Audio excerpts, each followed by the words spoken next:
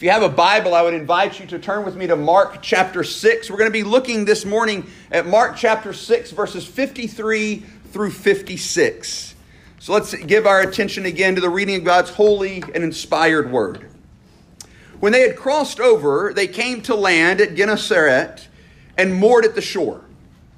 And when they got out of the boat, the people immediately recognized Jesus and ran about the whole region and began to bring the sick people on their beds to wherever they heard he was.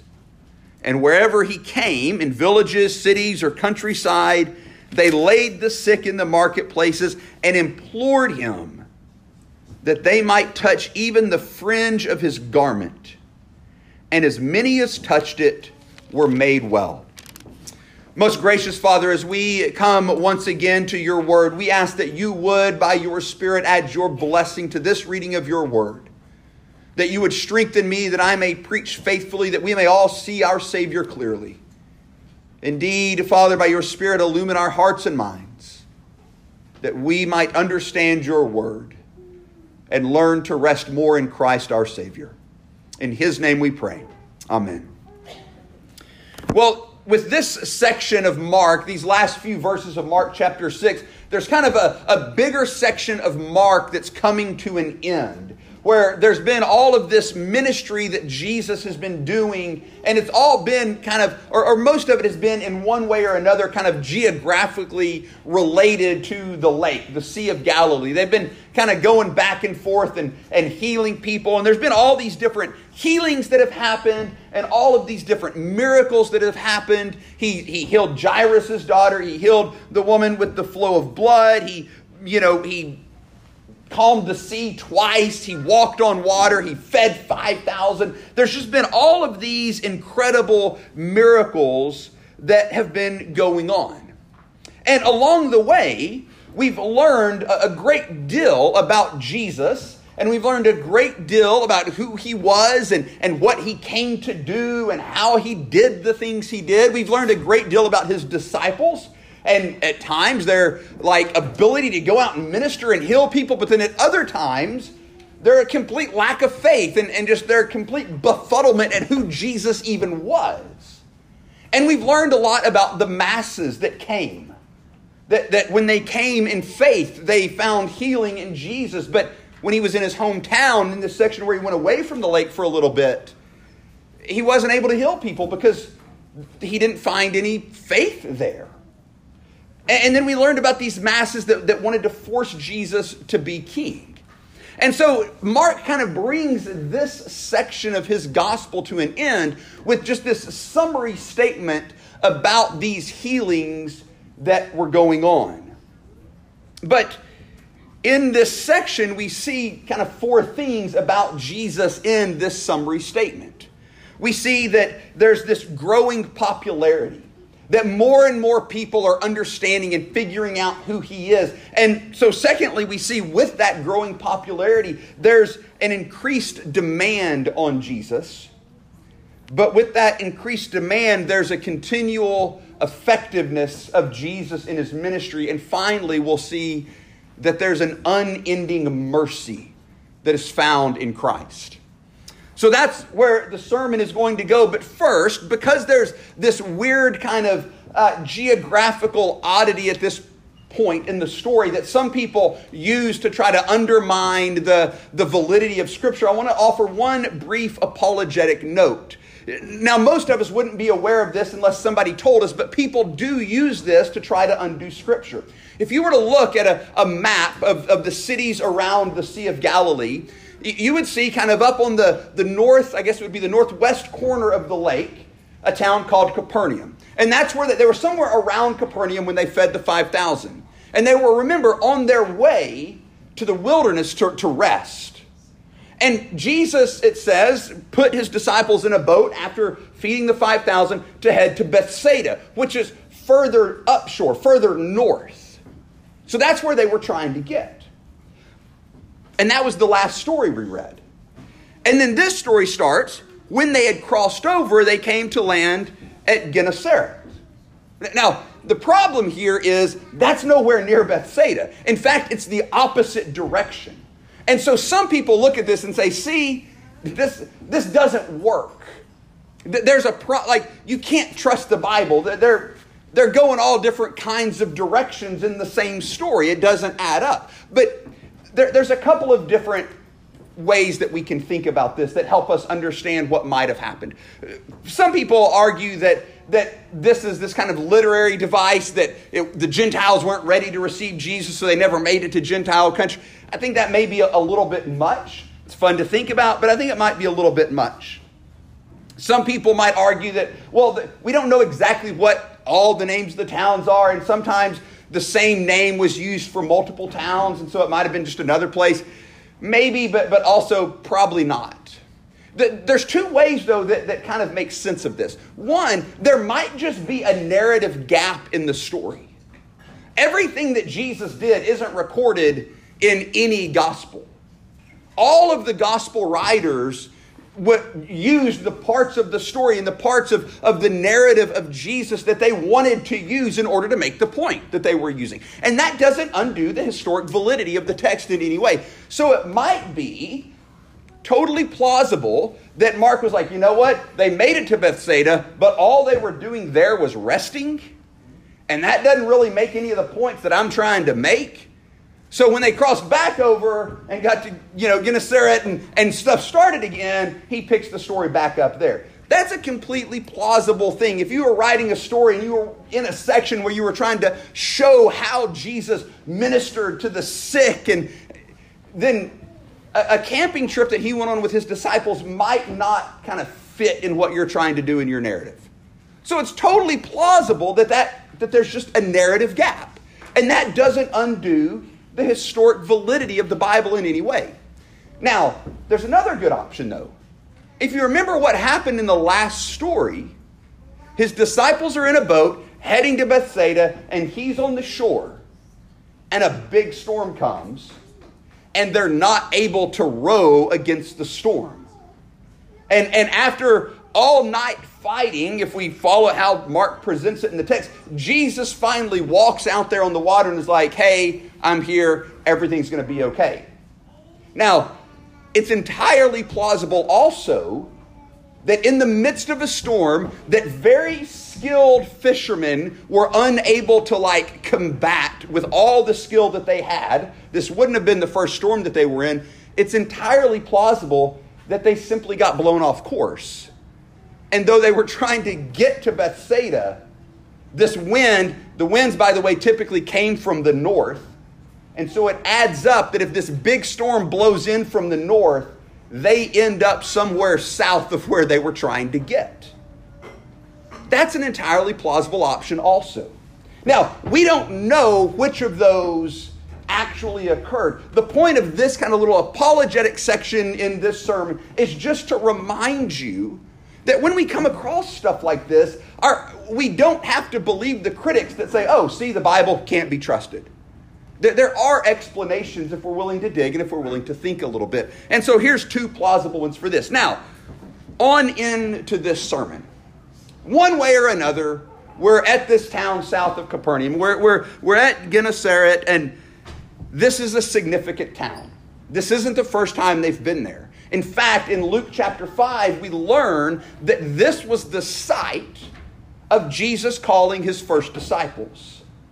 And in that moment, when he was calling his first disciples, according to Luke's account, he was preaching. It's in Luke 5. It's the sermon on the shore. And he's preaching, and there's a great crowd of people there. And so he gets in one of the fishermen's boats and pushes out so that he can kind of speak to everybody. And then he tells that fisherman who's been fishing all day and has caught nothing, throw your nets over and catch some fish. And the fisherman's like, we've been trying. They're not biting today, or whatever fish do to nets. They're not getting caught today. But he does it anyway, and they have this miraculous catch of fish. And he brings them all in. And probably a whole lot of people there on the seashore would have seen this go down and been like, wait a minute. That's not how fishing normally works. This guy, based on what he was just teaching us, and now based on us seeing him apparently control fish, is something different. So when Jesus shows back up, we see that his popularity has grown. And people immediately, it says in verse 54, recognize him and start running here, there, and yonder, gathering everybody up. He's here. He's back. And they're running all over the region, letting people know Jesus is back. Get your sick, let's go. Because they're starting to know who he is just when he shows up. He doesn't even have to do anything anymore. He doesn't have to do some big miracle to prove who he is. People are just recognizing him at this point and coming to wherever they can find him. And so his popularity is growing. And with his growing popularity, there's an increasing demand on him.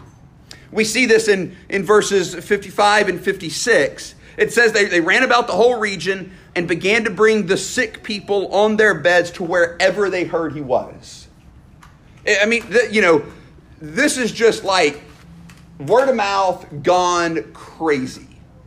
And they hear that, he's in this village, and they all run there. Oh, he's in this town. They all run there. Oh, he's here. They all run there. And it's just this apparently mob of people following him around. Wherever they hear he's going, that's where they're all going to show up. And what they're doing is they're bringing all of their sick people with them to lay them down at his feet for him to heal them. They just want, it says, just let us touch your robe. It reminds of the story of the woman with the blood just a few stories back, where he's on his way to heal Jairus' daughter, and this woman who's unclean sneaks through the crowd and touches Jesus' robe and is healed. Perhaps they had heard that story and so they're like, look, we're not even going to trouble you that much. Apparently your robe's all we need. Let's just touch that and we'll be on our way. Can you imagine being in a situation where wherever you went, mobs of people showed up wanting something from you? It would be, even for me as someone who, I'm an extrovert, I always want people around. It would wear even me out eventually. And I would be eventually on my way back to a cabin in the woods somewhere to get away and stop. But what we see is different with Christ. What we see with Christ is that his ministry continues to be effective. They come, they ask, can we just touch the hem of your robe, the fringe of your robe? And it tells us in verse 56 that when they touched it, they were healed. Just like that. All of these sick people coming to Christ, touching his robe, and finding healing in him. And he's not, leaning down and touching them. It doesn't say. He's not like he did, like spitting or making mud or any of the things that we've seen him do when he would use, different means to heal the blind. He's not doing any of that. He is just this source of healing for the people around him, for anyone who comes to him. Now, some people here point out that this shows us that they really didn't get who Jesus was. That they were just there for the benefits and nothing else. But here's the problem with that. We go back to the beginning of Mark 6, and we find Jesus in Nazareth, his hometown. And people don't believe in him. There's no faith there. And he's unable to heal people because of their unbelief. That's the whole point of this story. We read in verse 5, and he could not do mighty works there, except that he laid his hands on a few sick people and healed them. And he marveled because of their unbelief. His ability or his inability to heal people is connected with their lack of faith. So when we read this story and we read that quite the opposite is happening. This isn't a situation where people aren't getting healed and so they just keep following this guy around hoping for better luck next time. People are being healed just one after the other everywhere he goes. Every village, every city, every town, everywhere he goes, people are being healed. So perhaps it's not the case that they didn't get it. Perhaps it's not the case that they were coming in lack of faith, but still getting these benefits, because that doesn't seem to be how Jesus' ministry works at the beginning of this chapter. Perhaps what they were doing was recognizing that Jesus could provide for them everything they needed. That he really was the God who heals. That he really was the one who was the deliverer. That he really was the promised Messiah of the Old Testament, who, as a sign of his messiahship, would heal people. Perhaps it's not that them coming to him for their needs was a sign of their trivial faith. Perhaps our penchant to interpret it that way is a sign of our trivial faith. That we don't think Jesus is actually in this for the daily bread kinds of things. That somehow we need to go somewhere else for those things. And all we're supposed to go to Jesus for is salvation. Perhaps it's not these masses that aren't getting Jesus. Perhaps it's us with our skepticism when we see those kinds of interpretations go, oh yeah, that makes sense. They were just in it for the goods. Perhaps we're not getting Jesus. Perhaps he wants us to come to him for everything, like he says. So I think as we see the continued effectiveness of Jesus' ministry on these people as they show up in droves and are just like, can we just touch your robe? And they're healed. We should learn from that. We should learn from that. We see the next point. I want to be very carefully. I didn't say finally we see. I said next we see the unending mercy of Jesus. I love these three words that are at the end of this story. As many as. I love those three words there. As many as came and touched his robe were healed.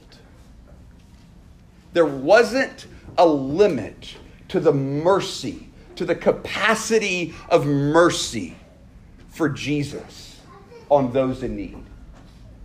As many as came, as many as just touched his garment were healed. This should remind us of what we read back in Jeremiah's lament in chapter 3. Remember my affliction and my wanderings, the wormwood and the gall. My soul continually remembers it and is bowed down within me. But this I call to mind, and therefore I have hope. The steadfast love of the Lord never ceases. His mercies never come to an end. They are new every morning. Great is your faithfulness. The Lord is my portion, says my soul. Therefore, I will hope in him. That's how we should be seeing Jesus in this passage. With his mercies new every morning. With his faithfulness great. With his steadfast love being unending. That's the picture that we have here. He's not getting worn out and run down by the needs of his people. It's why he came. He came to show us mercy. He came to meet us in our weakness. He came to meet us in our need. He came to meet us and minister and give to us in our brokenness. He came to meet us in our sin. And His mercy is unending. Just like it was for these people. His disciples needed a break. They needed to go on their retreat, just like we need to go on retreats from time to time. But even as He's taking them on retreat and thousands of people show up, Jesus says, let's feed them. Let's make sure they have what they need. And let's make sure there's a whole lot left over, just to make a point.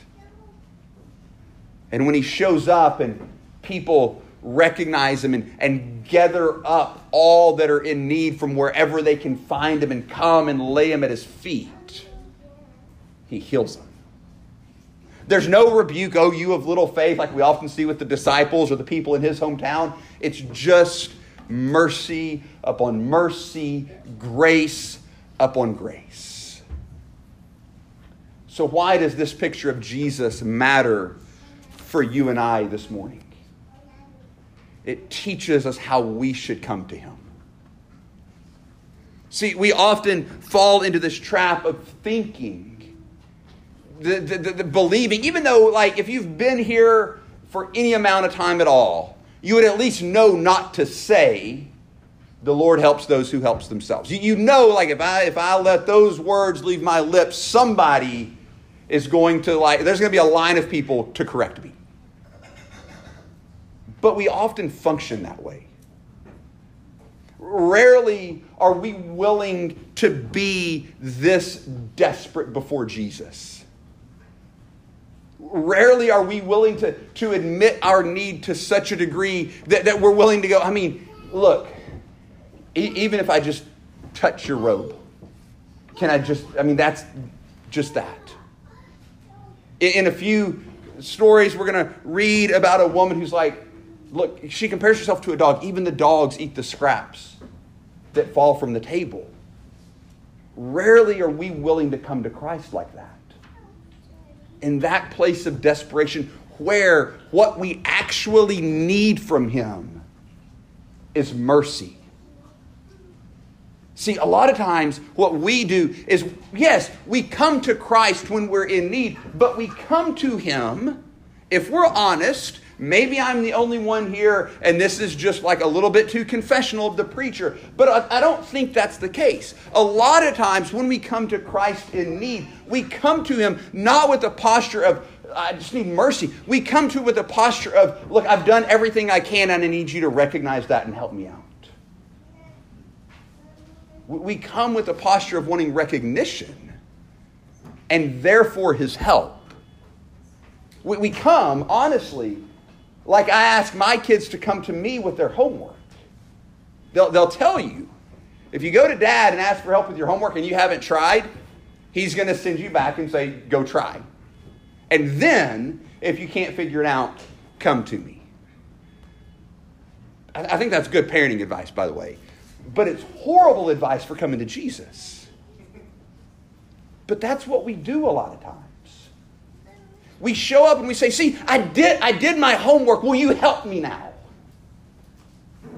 Will you recognize that I tried my best? I've done what I can, and now I need your help. See, that's not coming to Jesus for mercy. That's coming to Jesus for recognition and earned help.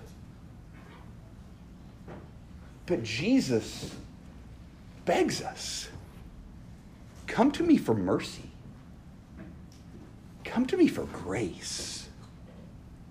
Come to me in your sickness. Come to me in your brokenness. Come to me with your failures. Come to me with your sin. And I'll heal you. The word that's used for heal here is the Greek word sozo, the word for salvation. Come to me with all of your foul brokenness, with all of your self-worship, with all of your self-idolatry, with all of your sin. Come to me, and I won't run out of mercy. I won't run out of grace. My ministry won't quit being effective. See, far from coming to Jesus with empty faith, I think these people were getting it exactly right. As they recognized more and more who Jesus was, they demanded more of him out of a place of desperation. That's what he wants us to do. And that's what we learn to do. As we recognize more and more who Jesus is, that he really is the Son of God that died for our sins, that he really is the King in the line of David who will reign forever, that he really has called us up on to the party going on Mount Zion to celebrate with him, that he really is who he says he is, that he really did come for sinners. The more we learn that, the more we go to him, asking him to be who he actually is. And the more we find that his ministry doesn't lose effectiveness because of our sin. And he doesn't run out of mercy for sinners. That's the Savior we need. A Savior who doesn't run out of mercy.